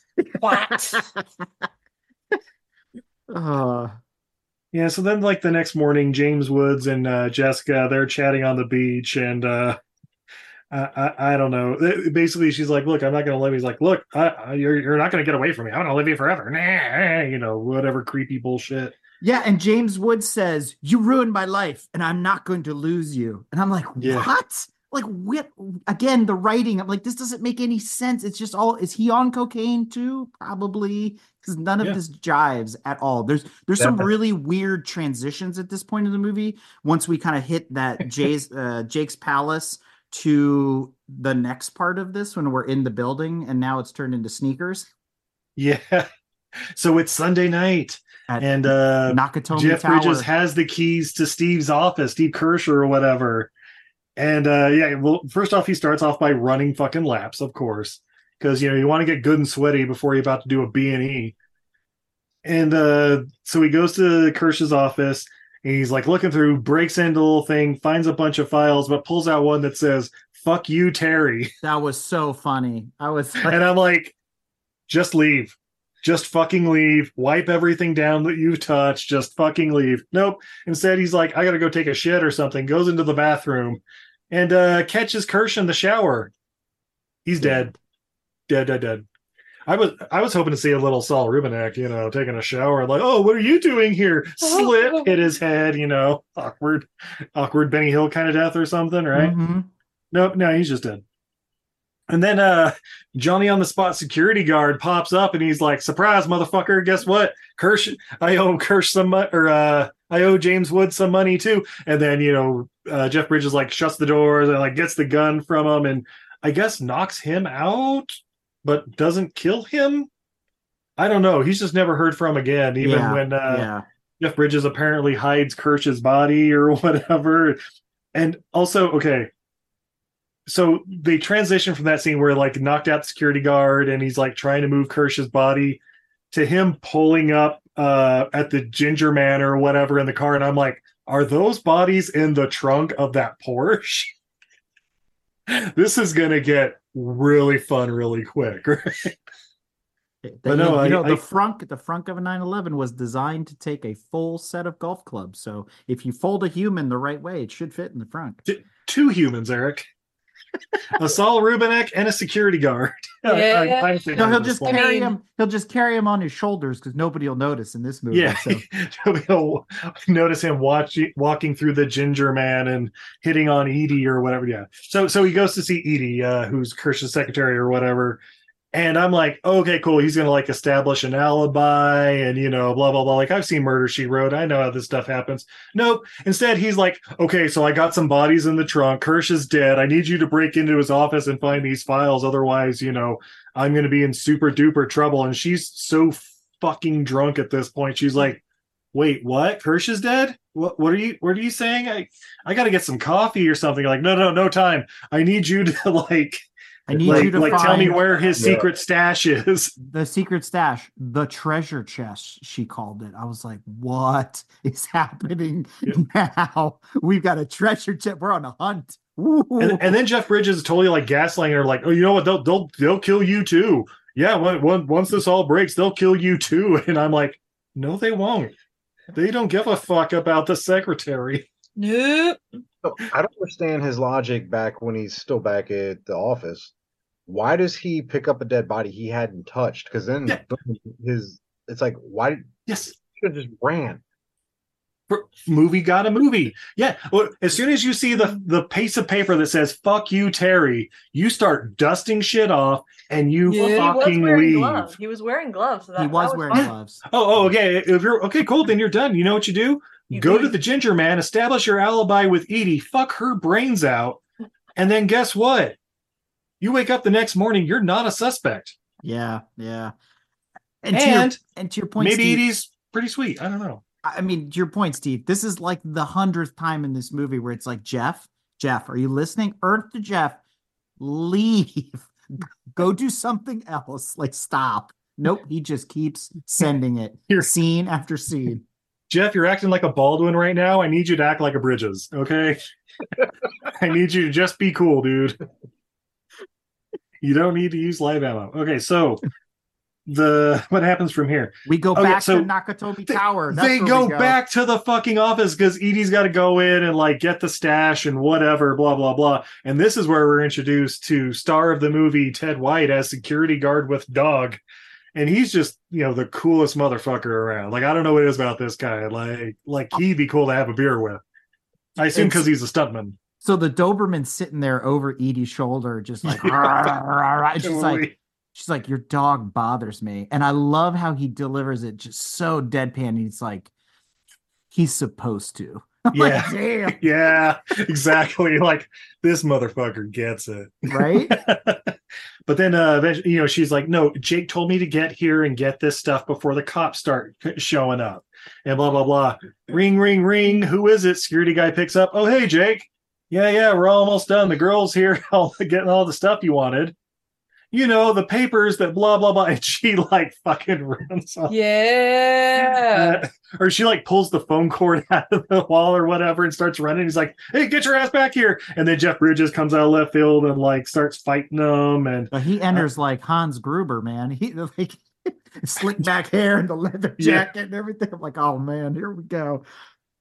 And then they tussle a bit, and then Edie ends up taking like a letter opener. Tussle. He punt kicks him in the balls, like field goal right between the legs. I mean, people tussle differently. Gotta do it. And Edie grabs this letter opener and stabs a security guard's hand like into the door of the bathroom or whatever. He's like, fuck. And then so they run with the secret stash of papers or whatever, and then what the fuck happened? I think what happens next from here is Jessica goes to talk to her mom. Yes, and enter another car into the equation. One of Tanya's favorites. Did you see it? Who? You know what? I'm drawing a blank. It was a gold SL convertible Mercedes. Oh. Like Magnum, Rick drove a Magnum. Maybe I wasn't watching that part. Oh, again, this is me picking out cars. I may have fallen asleep while my meal was being served to me. Well, I mean, generic white guy number one drives a Jag, and Tommy drives a C4 Corvette. So I made a list of all the cars. As is tradition, as it should be for your podcast. No. But yeah, so yeah, Jessica goes to see her mom, and her mom's like, well, it's good to see you're in good health, whatever. And Jessica's instantly like, let me talk to my stepdad. And I'm like, why didn't you just ask for him? Like, have one of the guys handing out drinks or whatever, like, hey, can you go tap Ben on the shoulder and tell him his stepdaughter is outside here? You know. But anyway, so then we had the Ben, the stepdad, and she's basically like, look, Jake is doing some seedy shit, you know, blah blah blah. You like, he's got all this stuff. He's making people do horrible stuff. He's gonna blow up everything. And this is where this is where it sort of turns into Get Shorty, because they're like, Jeff, you know, Terry, you know, whatever his name is, Jeff Bridges, he's got the goods, man. We got to get him because he's got the treasure chest, right? And it's like, okay. And I was hoping for another car chase scene at this point to maybe break it up a little bit, but no. No, instead, we get Ben going to see Jake at his place, and he's basically like, like, oh yeah, so he's got all the goods on everybody, and you know, we got to get this taken care of.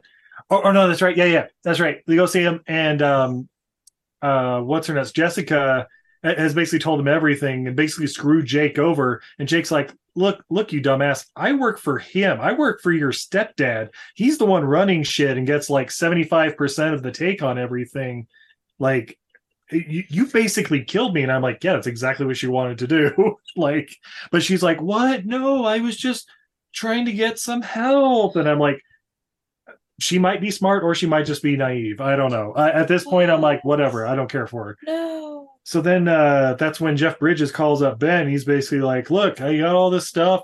I don't want to fuck up your spot. I just want you to take care of Jake because I hate that fucker. And Ben's like, yeah, we could totally do that. Like, well, where do you want to do this exchange? How about the top of Weiler Canyon, or what, you know, the scene from earlier? Like, sure, whatever. Why not? So then we go to Weiler Canyon, you know, high atop the Mulholland View shelf overlooking LA or whatever. And yeah, basically Jake ends up grabbing a gun from Tommy, because Tommy's there too, because Tommy's like Ben's right-hand man, or Jake's right-hand man, or was Jake's, but now Ben's, because Ben's gonna kill Jake, whatever. Yeah. Well, not only that, it becomes a super awkward Mexican standoff where Jeff Bridges isn't even in the scene, and he's talking to them from behind the trees. And there's that terrible, annoying electric guitar the whole time. And I was like, what is it was a very bad cinematic altogether. The optics of the whole thing, I was like, why did you guys choose to do it this way? You know, and it wasn't even that like classic mobster scene where you've got an old Lincoln with some shoddy headlights and somebody standing in the fog and it's the meeting of the mobsters and you know somebody's going to get shot. No, it's Jeff Bridges sitting in a director's chair with a bullhorn off to the side. Like, I was like, what is this? Yeah, so we see him like running around and Tommy goes to get him, but then I don't know, he sneaks up on Tommy and gets the gun from him. And Jake's like, fuck this, grabs Jessica, puts the gun to her head, and is like, you can play this game, fucker. Just give me the stuff. And there's like a whole standoff. And of course, Jeff Bridges is like, no, you know, try me. And James Woods like, fuck you, I got nothing to lose. Push me. I dare you. I double dare you. And then Jessica, because she's Jessica in this movie, is like, no, don't do it. I love him. I'm like, you're not helping. You're not helping anyone right now. So then, yeah, you know, pop, pop, pop, pop, pop, pop, pop, pop. Jessica ended up shooting Jake in the little tussle. No. That's 2 she shot in this movie. Yep. But of course, Ben's like, yeah, don't worry, it's my stepdaughter. I'll take care of it. Goodbye, Jeff Bridges. As he I literally wrote down, old white guy's gonna do what old white guy's gonna do. Like he's gonna clean up the mess. He's got people on speed dial. He's gonna take care of business. Like, don't worry about it, guys. He's like, all right, I'm gonna call up Kirsch in the morning. We'll get this all cleared up. Like, oh, actually, hold on just a sec. Maybe you didn't get the memo. Ew. Like, it's not quite Monday morning. You're gonna find out real quick. But yes. So then we cut to 6 months later, where I guess the canyon has been opened. I don't know. Oh, go ahead. Real quick, see, before we get to that point, when she shot James Woods, then she like goes to like console him laying there on the ground. It's like, what the hell is this about? This bitch is evil. That's what this is about. She is mental. Yeah. Against all odds, she's still alive. That's the way I look at this movie. All right, so yeah, then we cut to 6 months later. They're opening up the canyon, whatever that means. Are they building houses up there? Like, what are they doing? And this is where the quote from Mrs. Weiler comes in that I mentioned before. She says, "It is sanctuary from the crime and crowding from the city below." Mm-hmm. Those are her exact words. And I'm like, well, ain't that just a turn of events, right? She says it in the blood puddle still left by James Woods from 6 months ago now. She's basically standing, where he was shot. Yeah. And I was like, wow, okay. And of course, Jeff Bridges is there, and I don't know. So Ben's like talking to him. He's like, Ben's like, I'm gonna go talk to this fucker. I'm like, yeah, I heard you got some tryouts for some other teams. Yeah, I'm gonna be playing for the Dolphins next year. I'm like, the fuck you are, dude. I don't care. Lisa's out. All right. And then he's like, yeah, I think I got a couple more years and I'll quit on my own terms. And like, cool. Well, you're out of Jessica's life. And he's like, I don't know, man. You can't protect her forever. Cue the Phil Collins music and then roll credits for like 5 minutes of her just sobbing. Yeah. Jessica just staring at the camera and sobbing and take a look at me now. I was like, how long are they gonna let this roll on? Dude, I felt like she was peering into my soul after a while. Like, it was creepy. And then when it finally hits freeze frame after like 3 minutes, I'm like, that's because immediately after she's like, do we have the take or not? Like, fuck, cut. This reminded me of a less good version of the end of Runaway. Yeah, Runaway, where Tom Selleck and the girl are kissing for like 7 full minutes of credits with like fireworks going off in the background. It's the welding. They have the welding sparks behind them. Yeah. But yeah, guys, that's against all odds. How many Academy Awards do you think it won? None. -3. They took Jeff Bridges' Academy Award away 30 years later. They're like, I'm sorry, we still remember. Never forget the Porsche 911. No, exactly. Beautiful car. One thing that we forgot to touch on that I thought was epic 80s is when Kirsch's secretary went to his office there, and you were talking about how like the dog was over her shoulder and everything. But in order to get into the safe, like she turns the radio on, like hits like different things, then turns the dial, and then it pops open a little door on the side. That was some James Bond shit right there. That was cool. So that was cool. So, all right. So would any of us recommend watching this movie? No, unless you're Jeff Bridges completionist, in which case you've already seen it. Yeah. I mean, I like the shots in Tulum, except for the fucking in the ancient ruins. But that was. Oh, you mean especially the fucking in the ancient ruins? I mean, just Google that shit. Just look up the car chase. The car chase is legit. Cool too. Yeah. This isn't even like the best of James Woods. Like, if he was allowed to go wild on this, it would have given it an extra star. But there were certain points where you were saying earlier, Izzy, how he's like a creep. There were certain parts where it really came out, but like you're saying, he didn't go full-fledged with it, to where I think it would have made his character much more sinister. But there were certain parts where like little things he said and like look, it was like he come across as a major creep. Yeah. Tanya, go ahead. I'm saving mine. Go ahead. What was the question? Would you recommend this movie or? Yeah. What is the other alternative? Not recommending this movie, I don't know, or recommending a better movie of similar bullshit. I don't know. I mean, is it like this or The Stuntman? Oh fuck yeah, Stuntman's a great movie. Yeah, because then I recommend this one. Yeah, actually, Wow, really? Compared to Yes. the stuntman? Yes. Oh, I Really? was waiting for this landmine to be tripped because the last time we got together, we talked about the stuntman, and then Yeah. we got this movie. I was so That's on the right. You were all wrong and hated it. I know, and Izzy corrected me, and it was all good. Yeah. But Yeah. I love the ad, by the way. It was beautiful. But I actually really liked this movie, and I would watch it again because I think I missed some things, and now knowing what I know about it, and there's a special extra in when we get to the what did we learn, which I'll come full circle on this as to why I really enjoyed this movie and why I think I need to watch it again. That's what we call a tease, everybody. But hey, anybody interested in some fun facts about this movie? Yes, please. Oh, I don't know, Steve. Are they fun facts, super fun facts? Because fun facts. Oh, sorry, what was that, Dan? I said real quickly, basically what I heard Eric say is this is his trading paint. Yeah. Oh. I will watch it one more time, not 9 more times like you did. Well, guys, Rotten Tomatoes, what do you think the critics thought of this movie? Like, what percentage of them thought this was a good movie and recommend it? 12%. 12, all right. 42. All right. I was thinking like maybe like 22, 23. Izzy?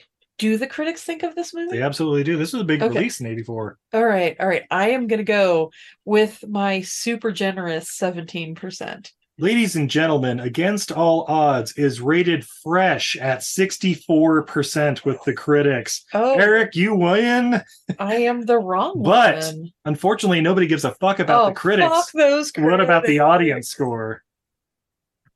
You know, I'm thinking it's probably pretty high too. It's probably in the 60s as well. You're crazy. Here's the problem. How many women watch this? Yeah. At least half. Half of all women or half of all votes for women? At least not half of all Or votes at are least women. just No. half of That's all what women. I go with. That's some 70, solid science right there. 73%. 73. How about you, Dan? I'm going to say like 38. Izzy? I'm going to go with the funniest answer, 69. Nice. Dan, you win 45% with the audience, which makes sense to me. Yeah, that feels more Because correct. 90% of chicks, am I right? No.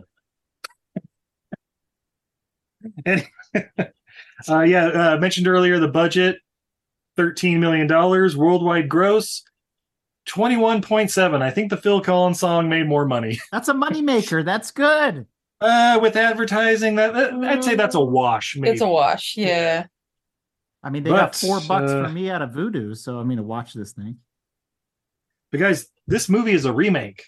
Yes, thank you. What? Of 1947's Out of the Past, a notable film noir starring Robert Mitchum, Kirk Douglas, and Jane Greer.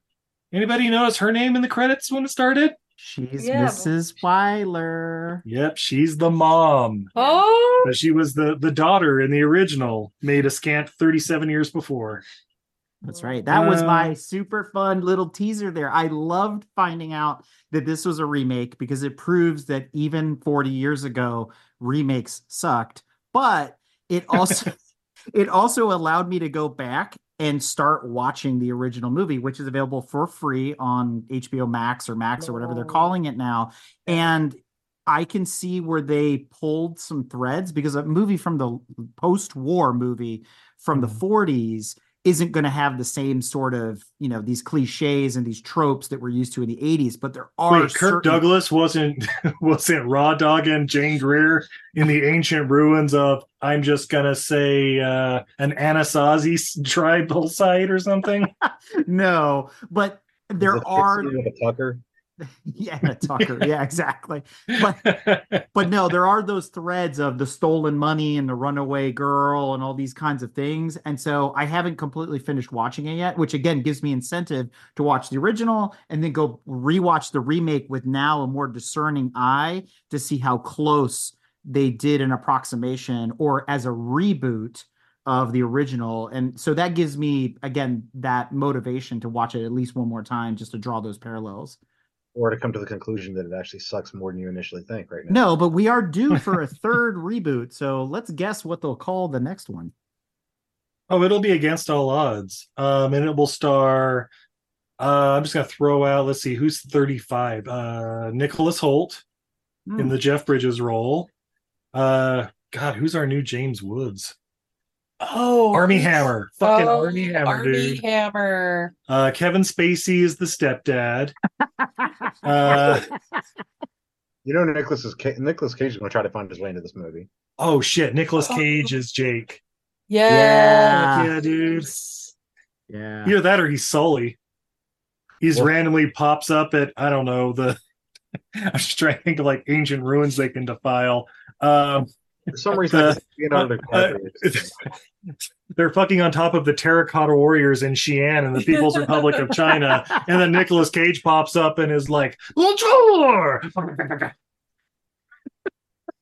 Trying to remember, there's the like oldest like human burial mounds in the like all of North America are used for like tailgate parties for some college. Oh shit.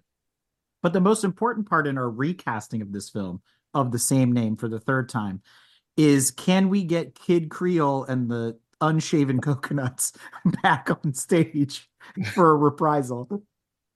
Yeah, played by Lou Bega and Mambo number 5. Some No. unshaven French chicks. Yeah, He doesn't I have don't to know. be played by anyone. He's still alive. What? Yes. But he's no longer a kid, so he's like Granddaddy Creole or something like that, right?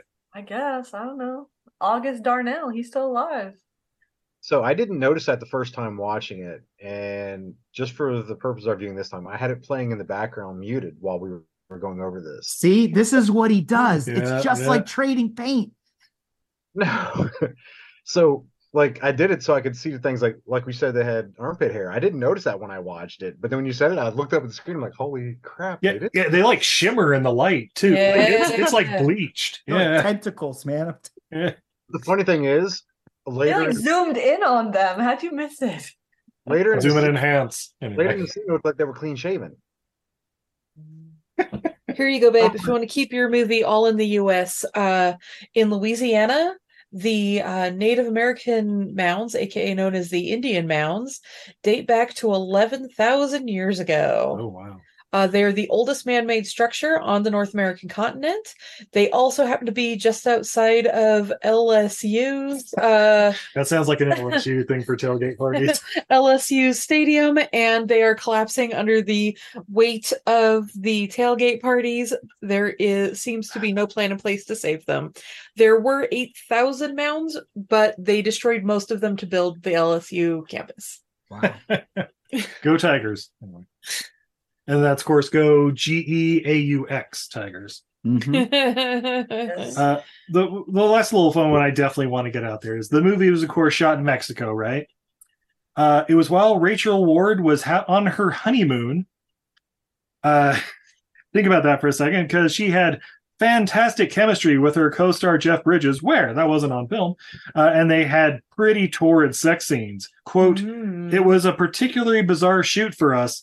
Luckily, her husband Brian Brown is also a wonderful actor and was very understanding," Jeff Bridges says. Yeah. So, guys, what do we learn from Against All Odds? What did we learn? What did we learn, guys? I'm not getting that time of my life back. What? I learned that Samoyeds hate beach volleyball. That's true. I learned Mayan football rules are really different from American football. I learned. I don't know what I learned from this. Didn't you have a big revelation you were teasing Well, earlier? it was a remake. That was what I had learned. That was my big thing. That was your big revelation. That it was Yeah. okay. I thought I was holding that card to myself. Like, oh, I did all this Oh. research. No, damn. He worked so hard for that, babe, Sorry, and you man. just blew it. You Oh, it's just blew it. Well, I guess I learned where the Ginger Man is officially, and it's not in L.A. How about that?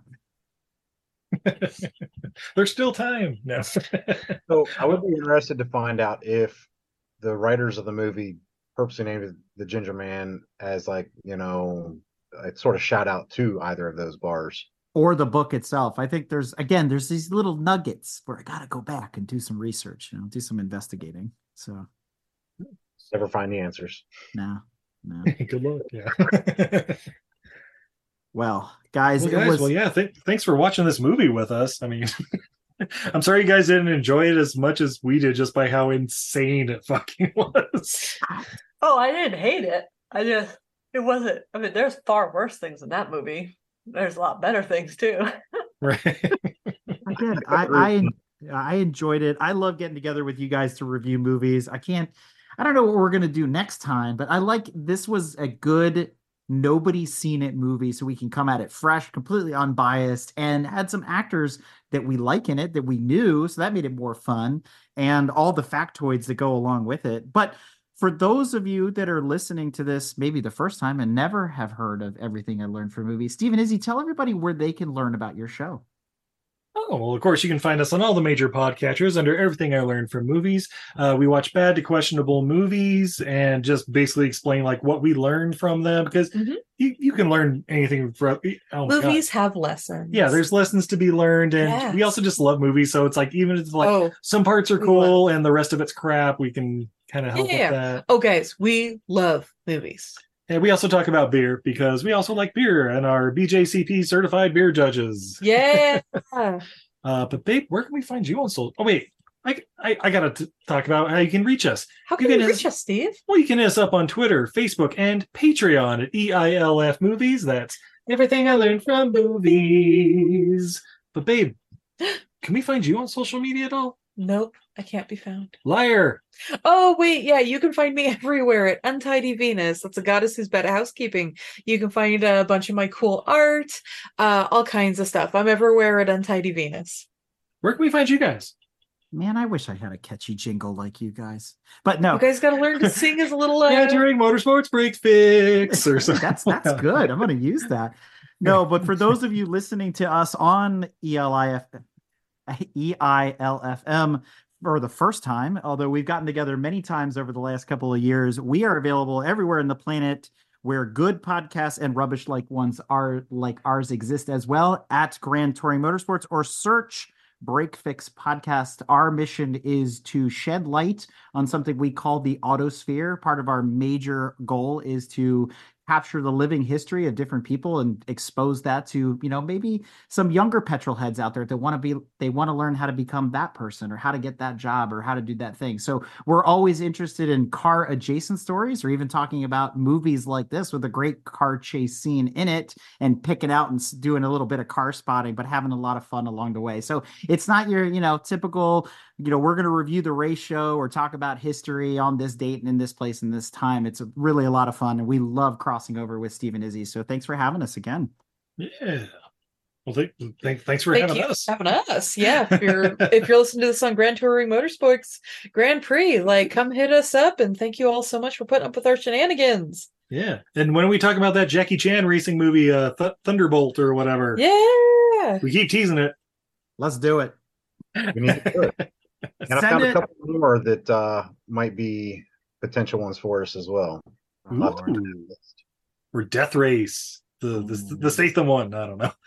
Yeah, or Death Race 2000 was Steve's favorite joke in the whole world. It's a hand grenade. Anyway, awkward. Pregnant. Where can we find you, Tanya? She only uses my social media. Oh, okay.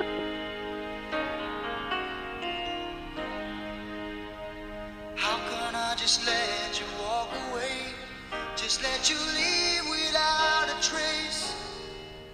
When I stand here taking every breath with you. Ooh, you're the only one who really knew me at all. How can you just walk away from me when all I can do is watch you? We shared the laughter and the pain, and even shared the tears. You're the only one who really knew me at all. So take a